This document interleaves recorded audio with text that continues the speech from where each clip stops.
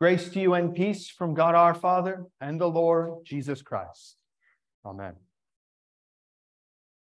Would you agree that it's easy to give thanks and praise to God when everything's good?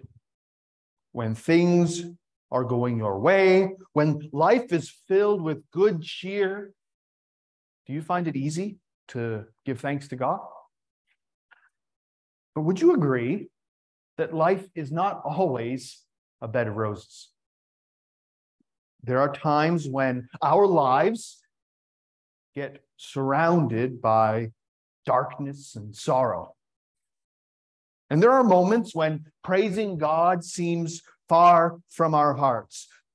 How can we praise God when life seems to have lost all its goodness? When the road ahead is rough, do you still find time to give thanks to God? Would you agree with me that life can be challenging at times? And in those difficult moments, thanking and praising God can seem like a hollow gesture. St. Peter the Apostle wrote a letter of encouragement to Christians who are going through hard times. This reading this morning from Peter can help suffering Christians and all Christians today to keep praising God no matter what happens. So Peter begins by blessing and praising God. Blessed be God, the God and Father of our Lord Jesus Christ. According to his great mercy, he has caused us to be born again to a living hope through the resurrection of Jesus Christ from the dead. So you can be thankful because God has shown you mercy. Because of God's goodness and mercy, you have been given life and hope, and you have not even deserved it or earned it. God's mercy towards you is rooted in past events. He has caused, past tense. The Father sent his only begotten Son to die for your sins, and then he raised him from the dead. And that, dear friends, is why we praise God. On Easter morning, Jesus rose from the dead, and death itself is conquered. Christ's resurrection is why we sing praises. And not just because Jesus Christ our Lord lives, but because you too live through his resurrection. Through the resurrection of Christ, you have been given new life. You can praise God because you have been born again.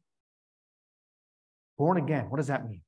To be born again is the miraculous change that God's grace works in you.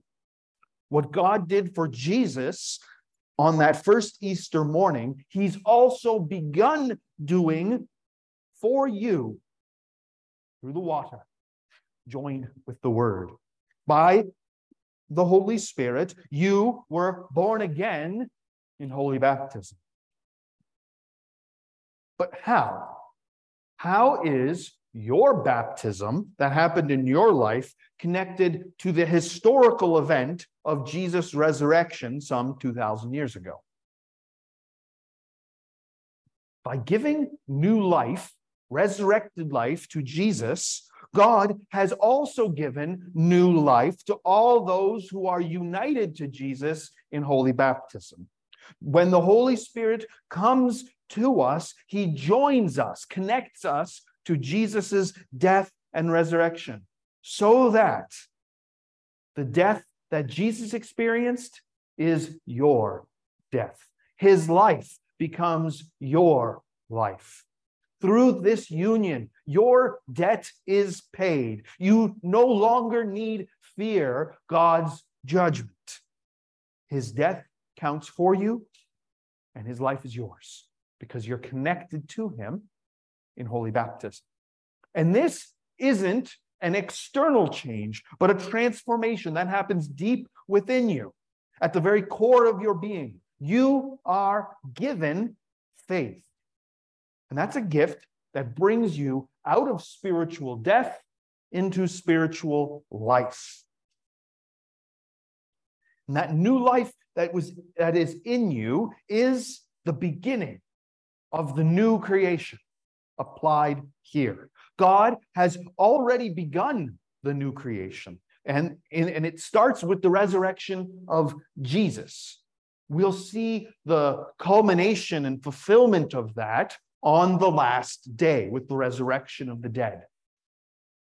So, as a pledge of that, a promise of that, a guarantee of that, God has given you a down payment of his grace here and now. Down payment says that God is good for the rest of it.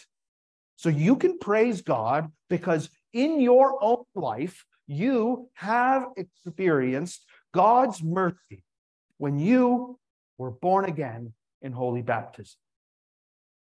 But Peter doesn't just leave the reasons why you can praise and thank God in the past. He also talks about the future. And blessed be the God and Father of our Lord Jesus Christ. Why? He has caused us to be born again to inheritance, an inheritance that is imperishable, undefiled, unfading, kept in heaven for you.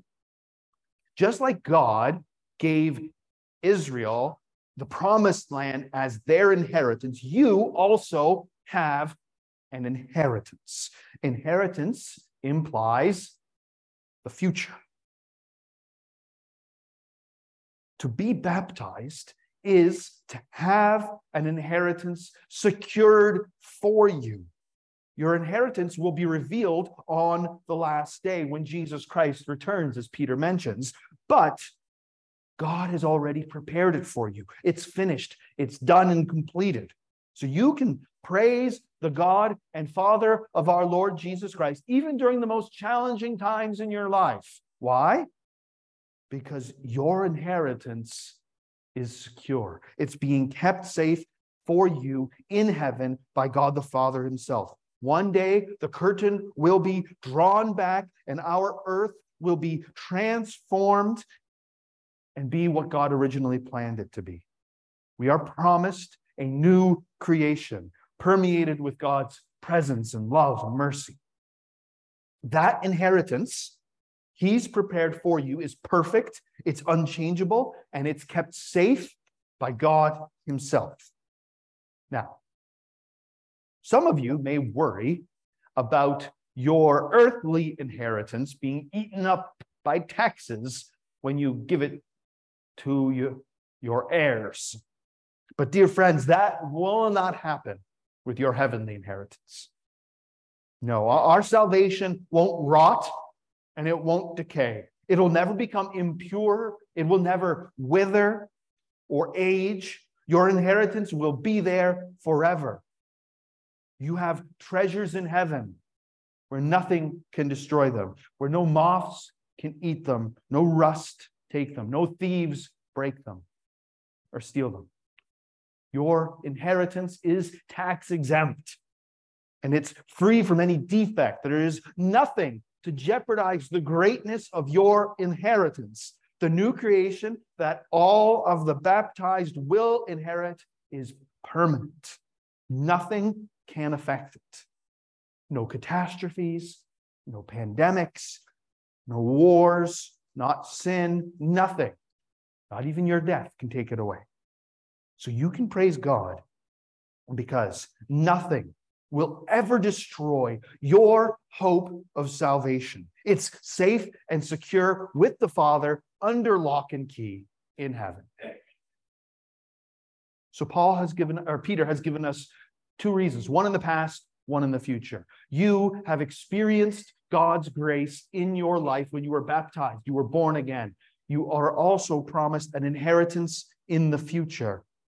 But that inheritance is no good to the heir unless the heir lives to enjoy it. That inheritance is for you, you who are by God's power being guarded through faith for a salvation ready to be revealed at the last time. In this you rejoice, though now for a little while, if necessary, you have to be grieved by various trials. Peter's saying that if your salvation, if the new creation is being kept safe for us, that means that we are being kept safe for it. It's as if the Father has placed you under his protective custody until everything is completed. But what about the hard times? Sometimes it may look like God's not doing a very good job at keeping us safe. But rest assured, God is. Even in the hardest times, God is with you, and he's keeping you safe and protecting you. Trials and hardships should not surprise us or cause us to doubt God's faithfulness. As Christians, we experience hard times differently from the rest of the world. Why? Because we see that God has a purpose in it. And we trust him even through those painful times. Our trust in God will guard and keep us through the hard times.